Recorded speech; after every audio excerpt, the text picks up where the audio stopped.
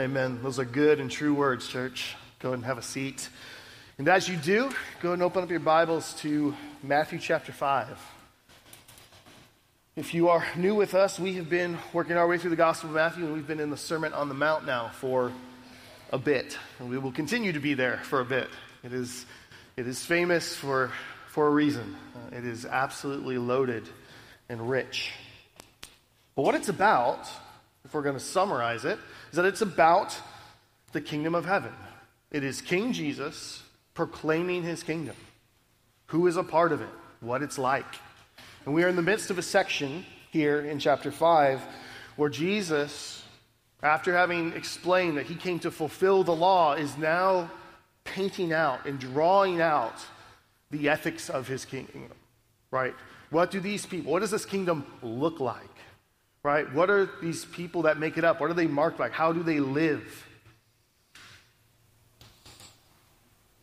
And today, we're going to see this with regard to sexual ethics, the sexual ethics of the kingdom.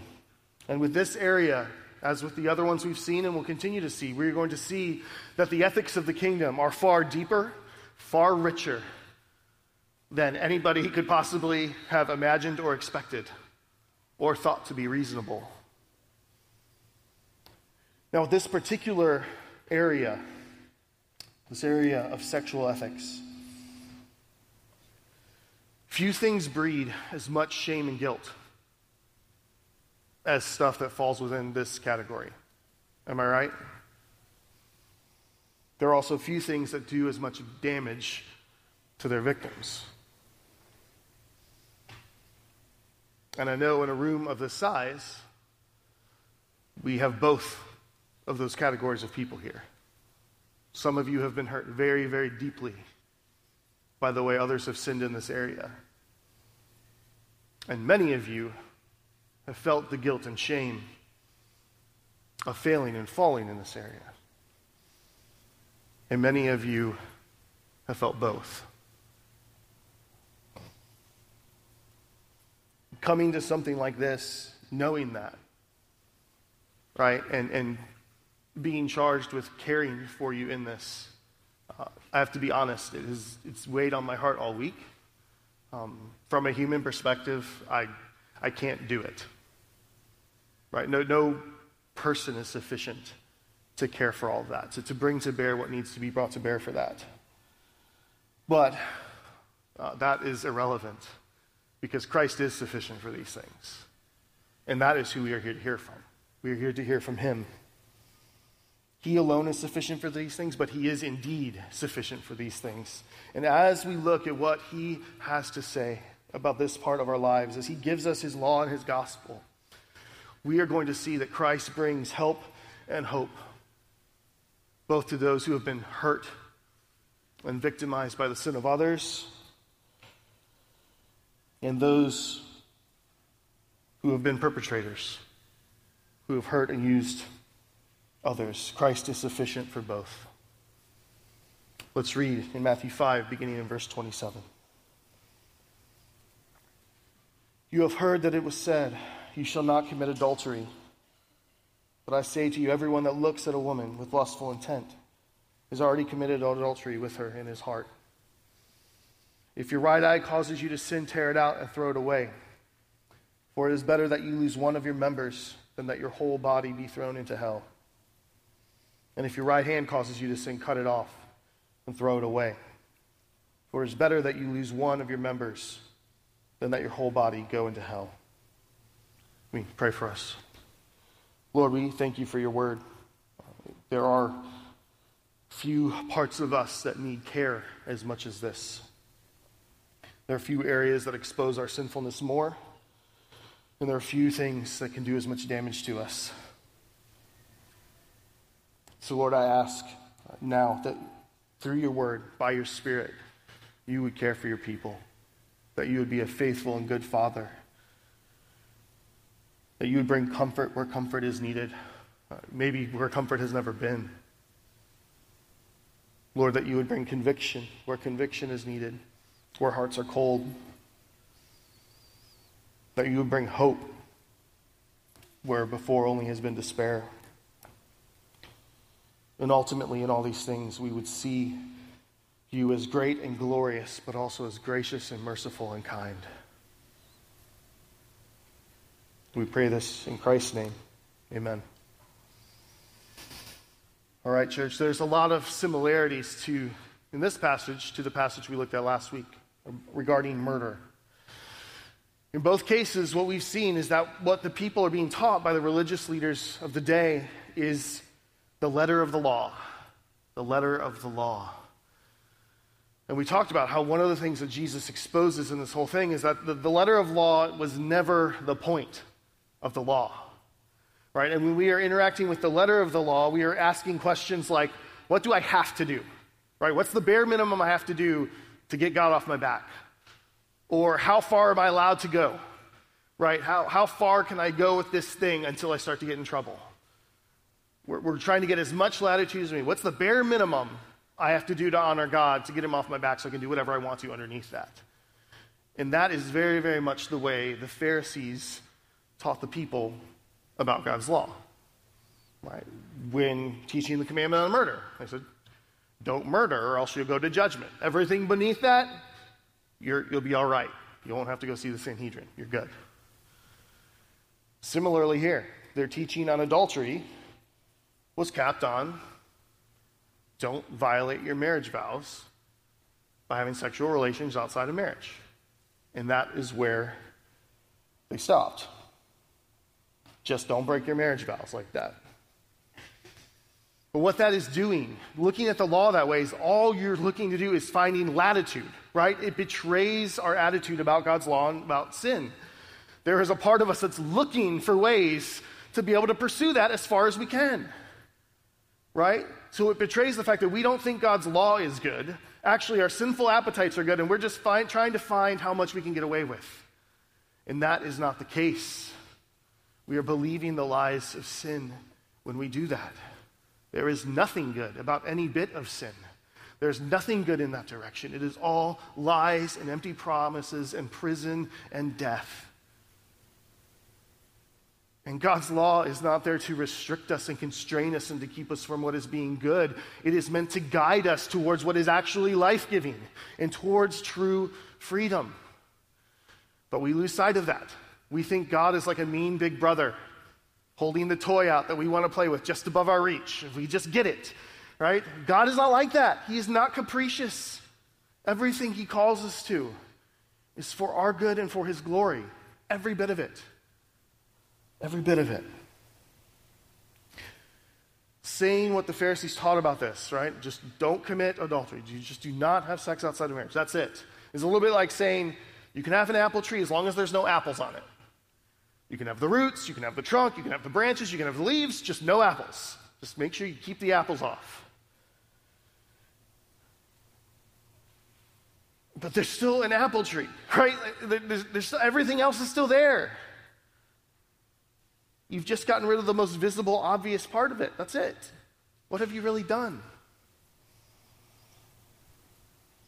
This is another one that, like murder, it shares the commonality of being kind of straightforward, right? If you go through the 10 Commandments, this is one of the ones that you might have a decent shot of feeling pretty good about, right? Yeah. Didn't murder anybody. Check. I'm great. I got one. Right? You get to coveting, and you're like, yeah, probably, we all maybe do that a little bit. But murder, I can do that one. This is kind of in that box too, right? You know very clearly if you did it or not, and a lot of people don't. So this is one that you could potentially, if you keep it at the level the Pharisees did, you could feel all right. You feel like I've done what's required of me. I hit the bar. I'm okay. And so now I'm free to roam in this area as long as I don't transgress that. The thing about this is a bar and a standard that the world would agree with, even now. And we know what kind of sexual confusion and deviance our world is filled with now. Even now, the majority of people agree that adultery for any reason is wrong.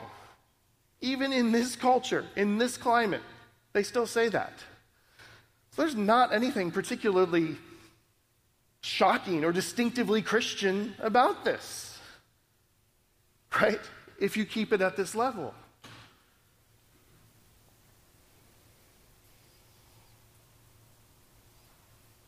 But Jesus here, as he is speaking about his kingdom, right? Is his kingdom just kind of keeping up with the world morally?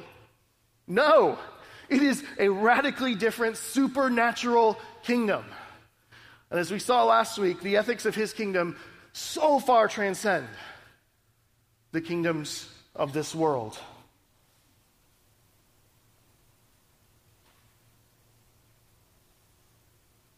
Jesus is not content with knocking the apples off the apple tree. He wants to uproot the tree, leaves, branches, trunk, roots, and burn the thing to the ground and plant something good that will bear good, rich fruit. He wants no trace of this left.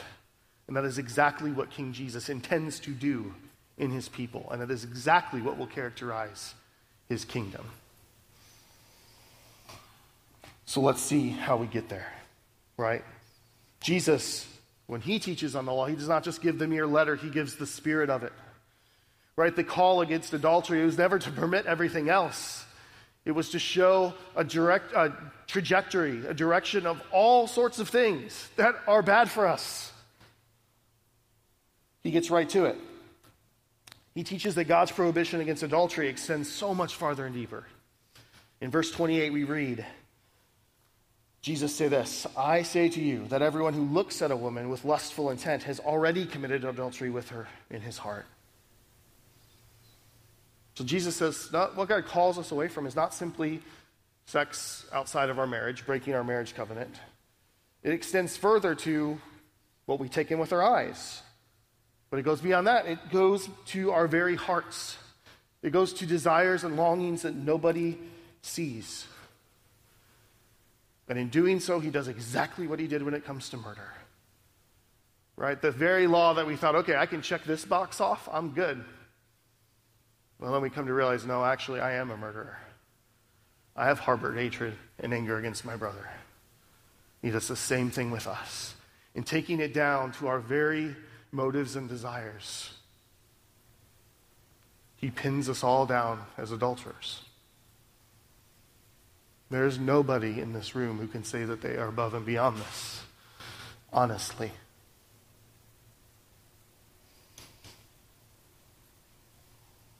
We have all fallen to this. There's not a single one of us who can look at his law rightly here, understand it this way, and stand happily on the outside looking at everyone else, looking down our noses in self-righteousness.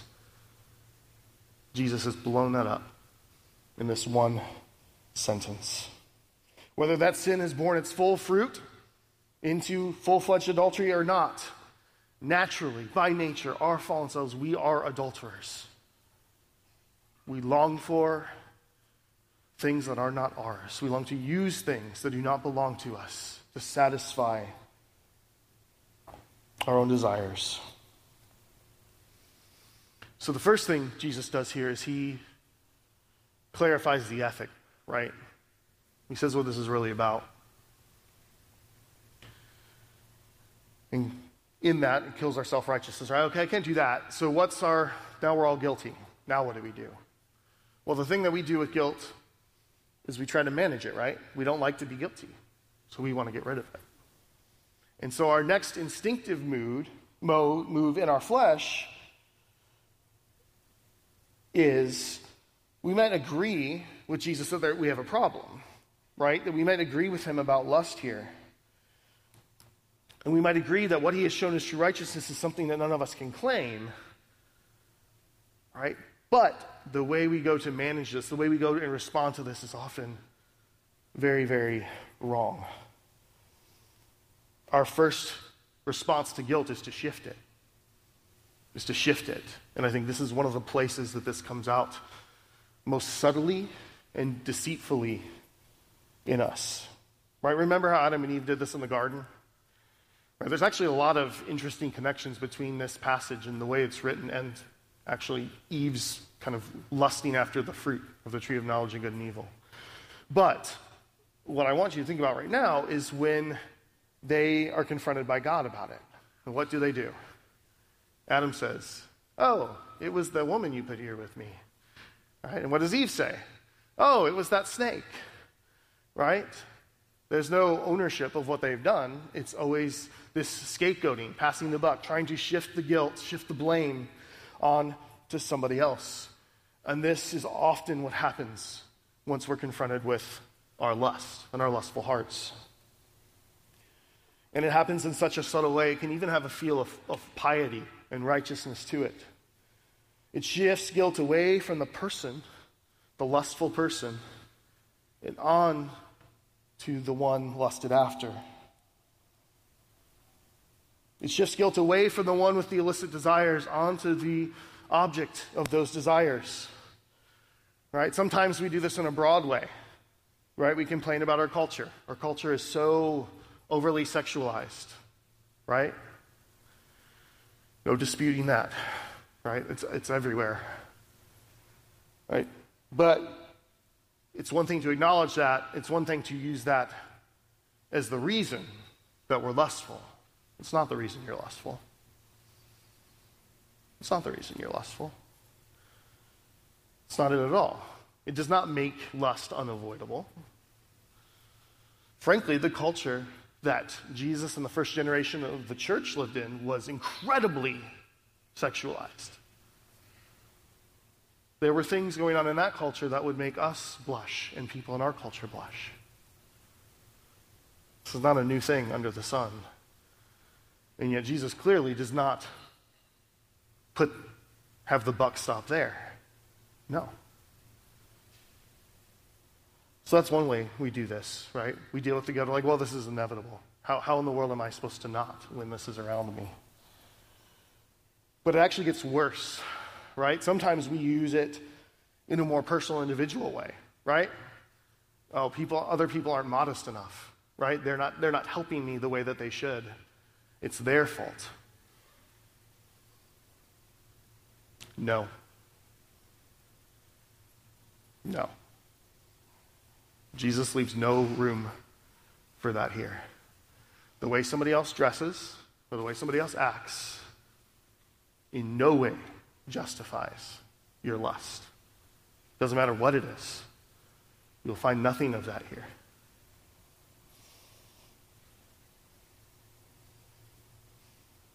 Sometimes that grows into a really insidious and unchristlike thing where the opposite sex becomes demonized, right? That they're a threat. And so the way that I relate to other people is that I avoid them. All women are temptresses. All men are trying to seduce women. That kind of thing. And so we withdraw, we pull back from an entire half of the human race. It includes our brothers and sisters in Christ. Because the opposite sex is dangerous. They need to be avoided for our lust. And again, this misses the point. And it's wrong. And it's sinful. You do not lust because the other sex exists. They existed before sin was ever in this world. And it was a good thing. Jesus, these things can have a very much a sense of self-righteousness, right? When I can cast dispersions on everyone around me. Oh, this culture. Oh, these people and what they wear these days. Oh, everyone's trying to lure me in like you're some kind of catch. They can give you this allure, like, oh yeah, I'm so pious, so holy. It was the exact opposite of what this is. This is a perversion of true righteousness. Right? This inverts righteousness and justice. It reverses the sinner and the sinned against. It reverses the guilty and the victim.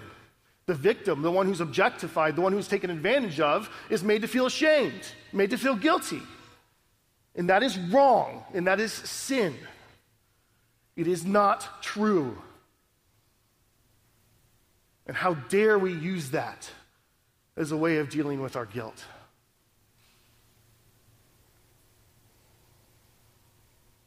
How dare we make those who are objectified to feel the shame of the guilty? Nothing could be further from Christ-likeness. This can lead us to demonize beauty, when beauty is a good thing. Beauty is a good thing. Beauty is something that God created. It flows from the very nature and character of Him. Beauty was given by God to lead us to honor and to glorify Him and to honor what He's made. It is not bad for another person to be attractive and to be beautiful. That is something that should cause us to rejoice. Sin makes nothing beautiful. Beauty can only come from God.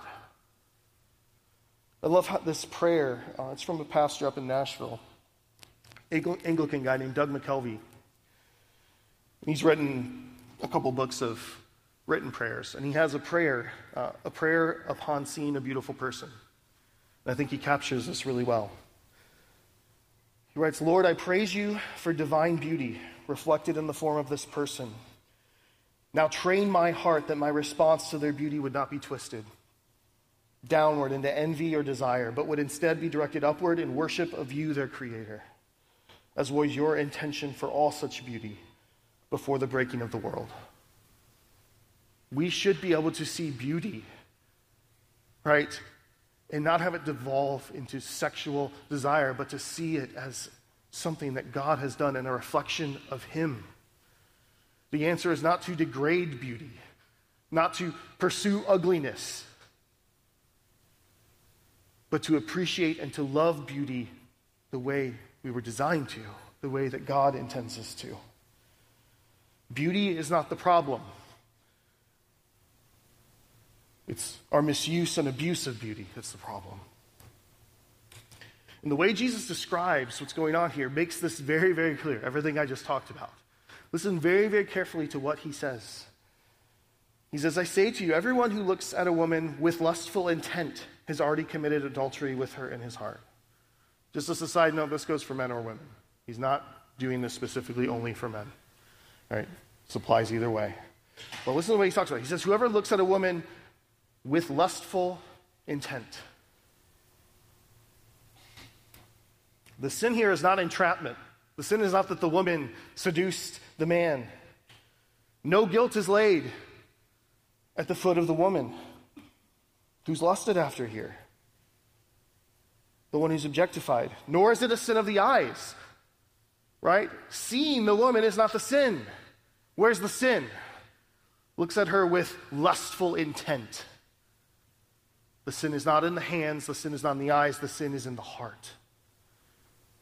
The sin is not in seeing beauty, the sin is what you do with beauty, the way that you abuse it and distort it. Which becomes clear when Jesus says what the sin is. It's adultery in the heart. It's adultery in the heart. The sin lies wholly, completely with what the person does in their heart with the look. That is where the sin is. It is the desire to take what is good and what God has made, and then to take what is not yours, and use it for yourself. That is what Jesus is describing here, and what he categorizes under this sin of adultery. The sin is not seeing somebody attractive or even acknowledging that, but the sin is taking beauty that is not ours and using it to gratify ourselves. I mentioned there's a lot of connections between this and Eve in the garden. A lot of similar wording and stuff. And what does Eve do? When she looks at the fruit, after Satan kind of points it out, say, hey, look at this. She sees it. What does she decide? She decides it's good for food for her, right? She looks at something that she knows is not hers, and she decides it's good for what she wants to use it for. That is a great description of lust. That's what we do. We look at something that does not belong to us, and we decide to take it and use it for ourselves in a way that does not belong to us. So Jesus does not let us blame our lust on what we see, because that's not the root. That's not the root. The root is in the desires of our heart. And this is a consistent thing with Jesus. Right? I'm not pulling this out of thin air. Jesus says this over and over again. Matthew 15 is one example. Do you not see that whatever goes into the mouth passes into the stomach and is expelled? But what comes out of a mouth proceeds from the heart, and this defiles a person.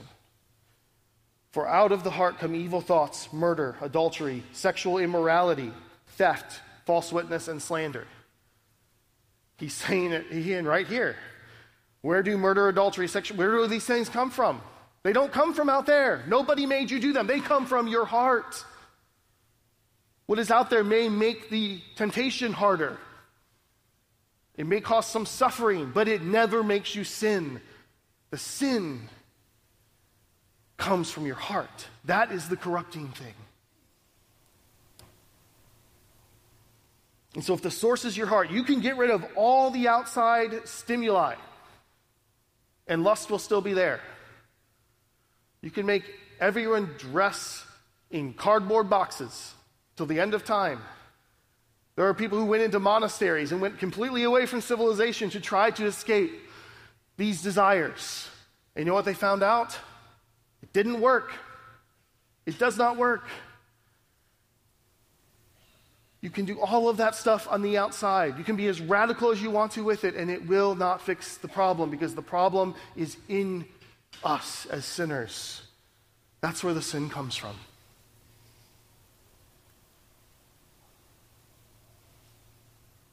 Don't want to flip this, right? Because one of the dangers that arises from this blame shifting, right, of moving the accountability for the sin from something that we do, regardless of what's out there, and moving it onto the object, is that it can keep us from seeing what we ought to positively pursue in relating to each other. Right? Last week we saw with murder. The point of murder is not just so you don't kill anybody, and just so you're not bad to each other. It is a guardrail to steer you to a positive thing you are meant to pursue with people. You are meant to pursue reconciliation, and you are meant to honor people. Right? God's law is not a bunch of no's. It is no's that guide you to what is good and what is life-giving and what is freeing. So this prohibition against lust, it is a prohibition against lust, but to what end? We have to ask that question. It's not just stop that. That's not going to get us, that's not going to move the ball forward anywhere. He's calling us away from lust for a reason, because there is a different way that we are supposed to interact with each other. There is a different way that we are meant to engage with each other. And when we shift blame onto other things for our lusts, it completely hamstrings our ability to do this. God's law is not primarily about avoidance, but in leading us into what is good. The opposite of lust is not to simply avoid lust, to go and hide ourselves away, right? Some early Christians actually even castrated themselves to try to deal with this problem. It didn't work. But it doesn't get us to where we need to go. The opposite of lust is not avoidance, it's love. It's love. The opposite of lust is not avoidance, it is love. It is relating to people as fellow human beings and image bearers of God, and seeking their ultimate good, not using them to gratify yourself. This is one of the main ways Jesus summarized our purpose here. Our purpose here is to love God and love our neighbor. That's what we're put here to do. This is what is good for us to pursue. We will never regret doing these things. Jesus said, you can boil down everything I want for you to do into these two things. We are called to love our neighbors, not avoid them. Love sees people as people, regardless of their attractiveness or their dress or even their morality. It sees them as image bearers of God. And because they are to be honored and cared for. We are to seek their ultimate good at our expense, not use them for ourselves. Love is the opposite of lust. The call away from lust is a call to love and to care for people. And this is heightened even more within the church community, because not only do you have value because you're made imago Dei, in the image of God, but we're also brothers and sisters. We have been adopted into the same family with a bond that is even tighter than blood. This is the blood of Christ himself that binds us together.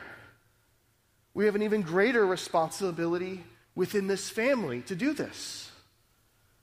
You cannot spend your life ostracizing yourself from half the body of Christ and honor God. That is not what he's calling us to here. The call away from lust is a guardrail that guides us to how we can actually love people. You're not going to be able to love half the body of Christ if you're caught up in lust. You have to run away from it so you can do the positive thing that God has called you to do, to participate in this privilege of giving yourself over, spending yourself for the ultimate good of others, as Christ did. I think there's a great contrast here. One aspect of it is biblical, and other ones that we get from some other sources. But when it comes to the Pharisees, if you look at some of the other writings outside of Scripture, there were different categories of Pharisees. And one of the categories was called the bloody Pharisees. A little stark title. But they were called the bloody Pharisees because whenever they saw a woman, they would cover their eyes. And because they were doing that, and you're out about in town and stuff like that, they were constantly running into things and tripping and falling, and they were like a bloody mess all the time because they were basically blind a bunch of the time, right? And again, like, these are the people who are supposed to be shepherding Israel, right? And this is what they're doing. This is how they're reacting. Like, think about that. These people are your spiritual leaders who are supposed to love you and care for your soul. And whenever they see you, they cover their eyes and won't even look at you. Right? So that's one end. That's kind of the extreme of the thing I'm talking about that we don't want to do. But compare that with what Paul tells Timothy to do. In 1 Timothy, he talks to Timothy, this young pastor, about how he should engage with the church. He talks to him about how he should engage younger men, older women. And when he talks about how he should engage with younger women, he says he should engage with them as sisters with all purity. That's perfect. And that is so unlike the bloody Pharisees, which is really funny because it sounds like I'm swearing in British. But the bloody Pharisees, all right, this is so different, right? Paul doesn't say, hey, Timothy, stay away from all the women of the church. Don't go near them. Don't talk to them because they're a danger to you. No. He says, you love them and care for them like your sister. They are your family. You have been entrusted to shepherd their souls. Do it in all purity, though, because you won't do it if you don't do it in all purity, right? The answer is not avoidance, because we will fail and sin in another grievous way if we pursue that. This is how we are told to relate to each other within the church. You are my sisters and brothers. I do not get to treat you as less than that, right? I don't get to treat you as less than that, nor do any of us. So we have something positive to pursue. The call isn't just, okay, don't lust, stop it, quit, stop it, quit. No, we have something positive to give people, right? No, you have a purpose when it comes to how you relate to each other. Men, you have a purpose when it comes to relating to your sisters in Christ in the body. You are their brothers. What does that mean? You love them, you care for them, you protect them. You should be safe for them. That's what you're called to do. Ladies, you are our sisters. You're called to love and care for us. Flat out. We don't get to hedge this. This is what it means to be Christian. This is what it means to be part of the church.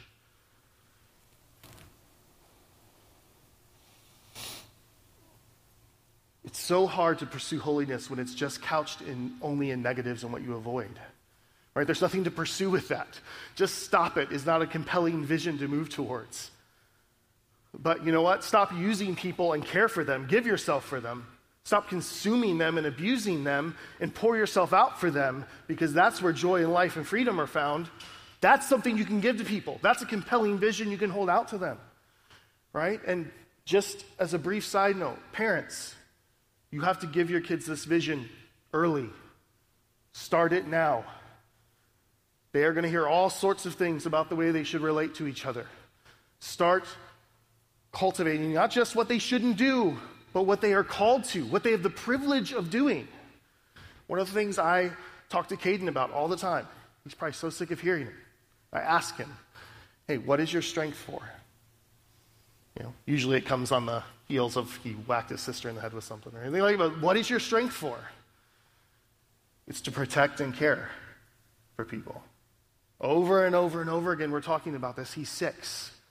I'm doing that to lay groundwork for this, right?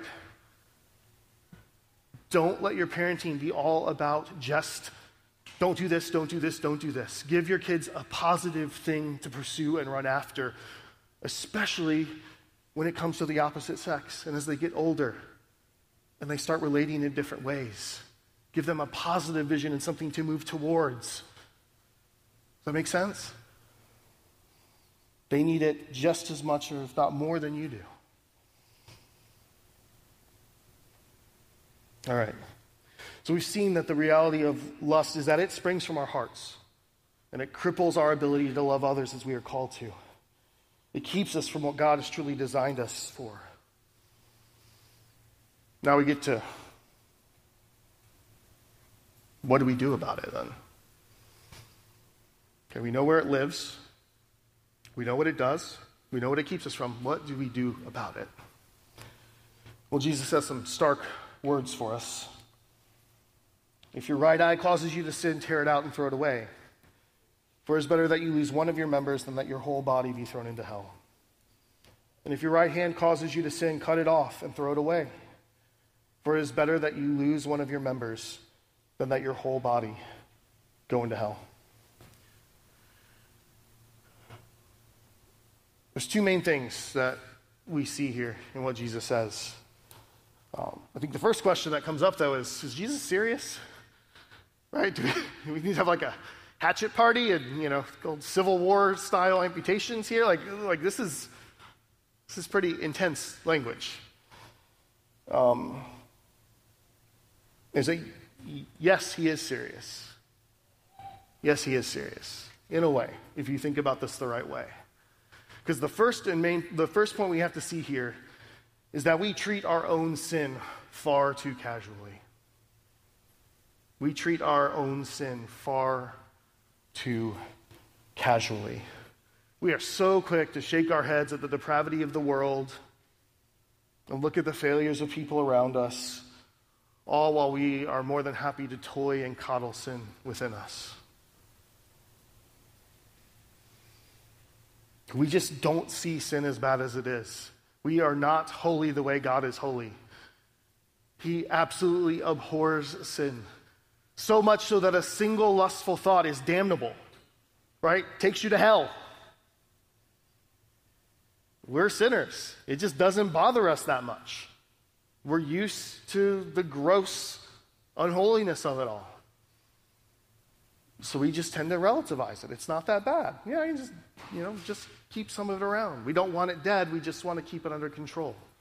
Management is what we pursue. But the truth is, the most dangerous poison is the poison that's inside of you. Not the stuff that's on the shelf, not the stuff in your neighbor's house, the stuff that you have swallowed, the stuff that is inside of you. That's the poison that kills you. Right? We have to realize and try and ask for the Lord's help to see sin the way that he sees it. Right? And that's exactly why I say Jesus means what he says here. He's trying to communicate the gravity of sin. Sin is a huge deal.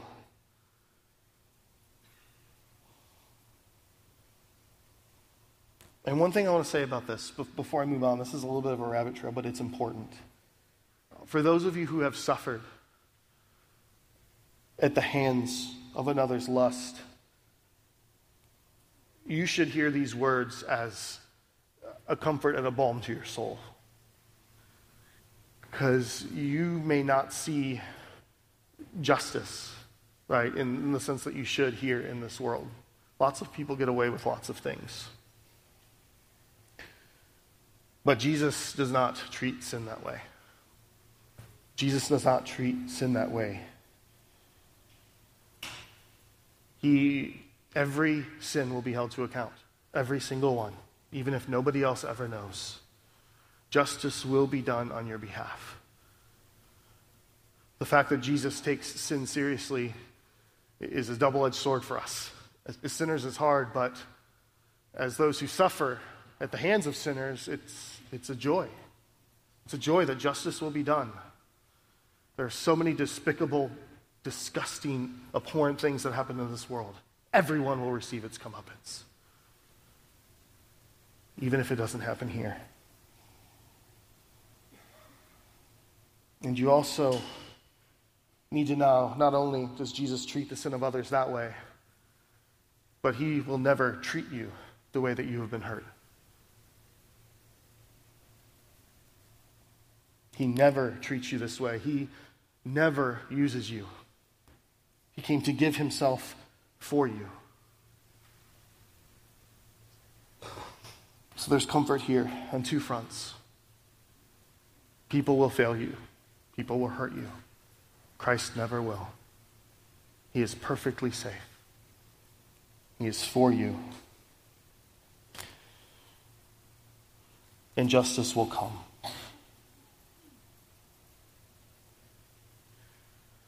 The truth is, with regards to our own sin, guys, the truth is we would often rather sin much and suffer little than suffer a lot and sin little. Because ultimately, what resisting temptation, right? Feeling lustful desires and not satisfying with those, putting those to death, it's a kind of suffering. It hurts. When we have appetites, they want to be what? Satisfied. They don't like to be rejected. So it's a bit of suffering. And too many times we would rather choose sin over a bit of suffering. And what Jesus' words say here, so that is absolutely 100% always the wrong decision. Always the wrong decision. If we truly understand sin rightly, if we saw sin the way that God does, and it could be stopped by the loss of an eye or the loss of an arm, we would gladly make that trade. We would gladly make that trade in a heartbeat. Sin is a capital offense. The smallest sin costs life. So to lose an arm or an eye, as opposed to your life, that's a real good deal. You're getting a great discount. But we have the hardest time seeing sin in that way. So the first thing we need to see here is the gravity and the weight of sin. Believing the gospel, believing in the sufficiency of Christ for our sin, does not diminish the weight of sin. If anything, it elevates it. We have the biggest view of sin because it's something that we cannot make up for, that only Christ can. Let us never make that mistake. The grace and mercy of Christ does not make little of sin, it makes much of sin. It took the perfect blood of God to forgive and redeem us. So that's the first one, and that's the one on the surface. But there's another one here that's more subtle, and I would say actually even more important. And that is that cutting off your hand or getting rid of your eye doesn't deal with lust. Right? If you could cut off your hand or get rid of your eye and deal with the sin, we should do that. Absolutely. That's a good deal. We should do it. It doesn't work. Because where does lust live? We've already talked about this, right? Is it in your eyes? No. Is it in your hands? No. It's in your heart. You can chop off limbs all day long. It doesn't get rid of the root of the sin. You can hack away at the leaves and the branches and the trunk, but as long as the root are there, there's a tree. It's not gone. Now you can lose an eye and live. You can lose an arm and live. I have friends who've lost both. And they're trucking along doing fine. If you lose a heart, you don't live. You're dead if you do not have a heart. This is important, guys. All right? We can lose an arm, you can lose an eye, you can live. If you lose a heart, you die. You simply cannot live without one. So Jesus, with these last couple verses, he's literally painting us into a corner. The sin in your heart is killing you, but you can't hack your heart out because you die.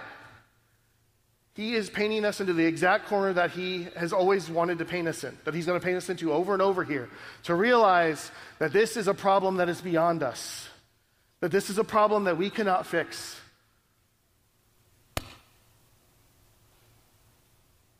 There are people who lose their hearts and live,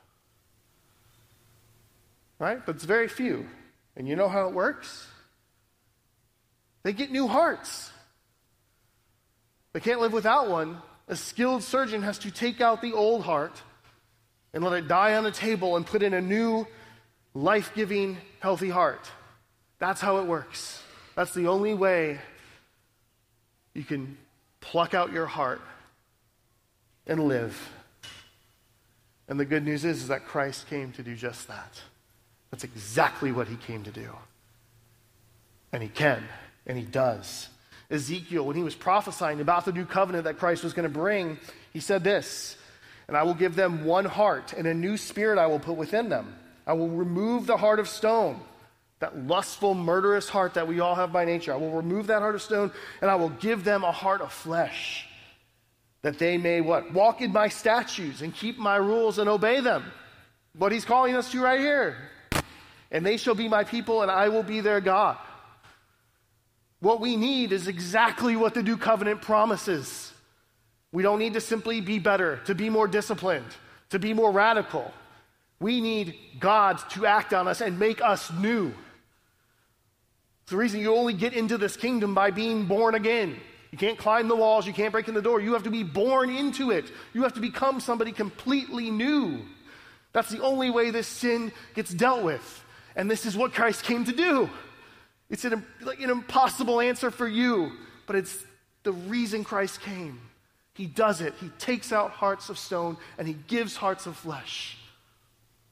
He's the greatest heart surgeon who has ever lived. When you become part of Christ's kingdom through faith, it means Jesus took your stony, sinful, lustful, murderous heart. He took it out and he gave you his very own heart in the person of his Spirit to indwell you. He took your stony, dead heart and he killed it on Calvary. And he put his own heart in your chest through the Holy Spirit. And now by that Spirit, what's King Jesus doing? We said at the outline of the service, part of what he's proclaiming in the kingdom is that he makes the citizens of the kingdom into what they are. Right? These things that he's talking about are not, hey, you better do this to get in. No. This is what I make my people into. This is what they will be. Because I am the one who justifies them, I am the one who is sanctifying them, and I am the one who will glorify them. This is what my kingdom will be because I will make it that way. So now by that Spirit, King Jesus is sanctifying his people, causing them to love what he loves and hate what he hates. Causing us with those lustful desires to come up, not to coddle, not to play with them, not to indulge them, but to hate them and despise them as the death trap that they are. To see them for the despicable, disgusting thing it is to abuse an image bearer of God. Do we do it perfectly? No. Sadly, no. We still fail, and it's grievous, and hate it. Hate it. Just like Paul talked about in Romans 7. I want to do what God says, but this other thing inside of me, who will deliver me from this body of death? That's our experience here.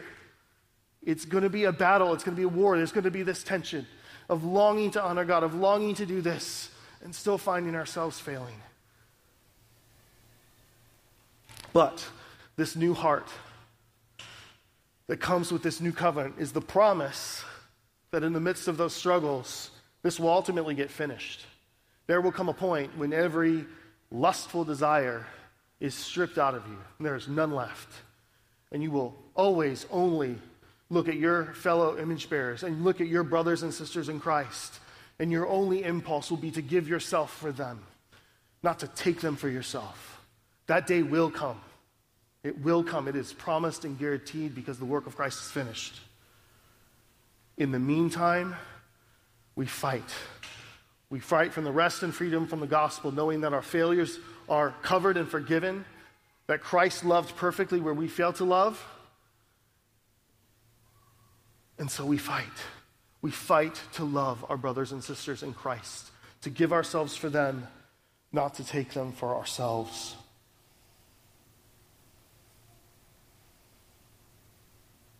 And when his kingdom comes in full, all that lust is going to be banished, within, without. It's all going to be gone. And that's going to be sweet freedom. Church, whether you struggle with lust or you've been hurt by lust, the lust of others, until that day comes, he cares for you here through his means of grace. Right? He may not be done. He may not have brought that full comfort, that full peace yet, but he is caring for you in the meantime. Right? He has not left us here as orphans. He has not left us to do this alone. You've been given a church. You've been given a church. You are not meant to struggle and fight against lust by yourself. It's the surest way to lose. This stuff thrives in the dark. So easy to justify, so easy to tolerate. Right? And one of the most subtle schemes of Satan is to let the shame of being a sinner keep you from getting the help that you need to follow Christ and pursue his glory. So one of the moves that we have to make, church, is we have to care more about being holy, pursuing holiness, than looking holy and having a certain image. Right? Would we rather admit our sin to a brother, to a sister, admit our struggles, have them help us, have them pray for us, have them go before the throne of God and bear that burden with us so that we might be helped, so that we might honor God and care for our brothers and sisters better? Or would we rather look a little bit better?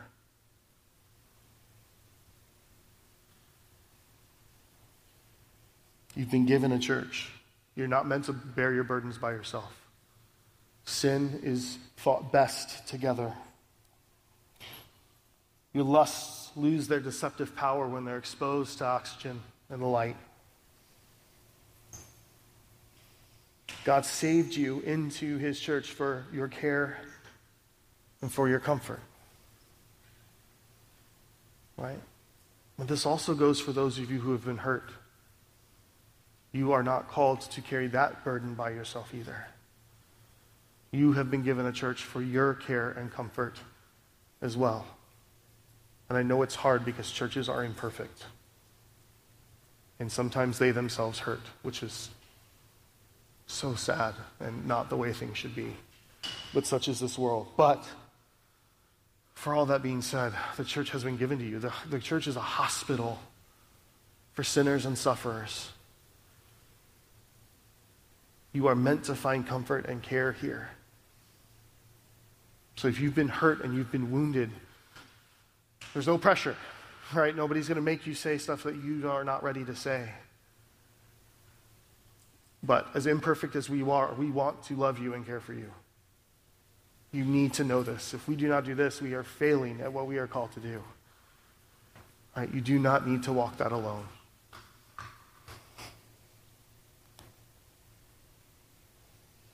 And there's an ultimate hope for you too.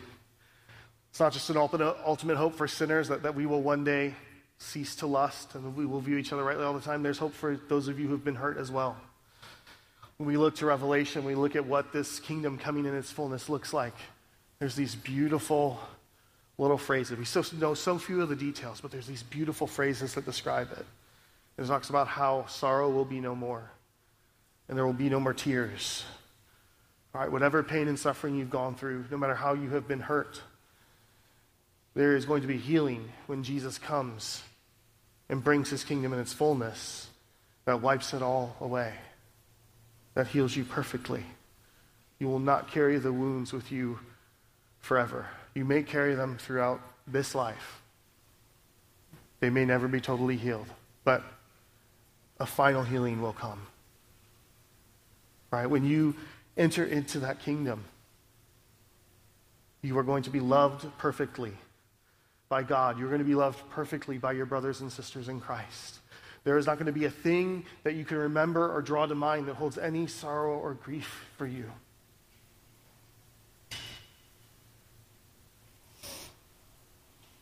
So you have a great hope, even in the midst of your suffering.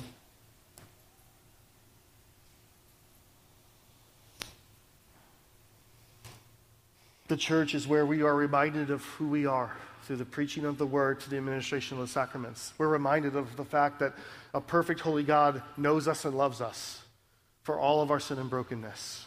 We're reminded that our heart of stone has been taken out. We've been given a heart of flesh, and we are now his, and we are being sanctified and made into the image of Jesus Christ. It is the place where our burdens are shared, where we do not have to walk alone anymore. It's the place where we are restored with gentleness when we stray. It is God's design and provision for the care of your soul this side of eternity. It's this place, as motley as it looks, with our poster boards and plastic chairs, and, it doesn't look like much. But it's the very thing that God designed to meet your needs in this life as a sufferer and a sinner. To care for your soul until you get home. Let me pray for us. Lord, we thank you for your word. So thankful to have guidance in this area, Lord. There's so much damage to be done here, and it's so easy to see just people wandering around in darkness, just killing and breaking each other by not understanding and living in accordance to your design with this. And so we thank you for your revelation. We thank you for giving us your law. We're thankful for the way that it shows us our guilt so that we will run to Christ. And we're thankful for the way that it points us to the way of life and freedom.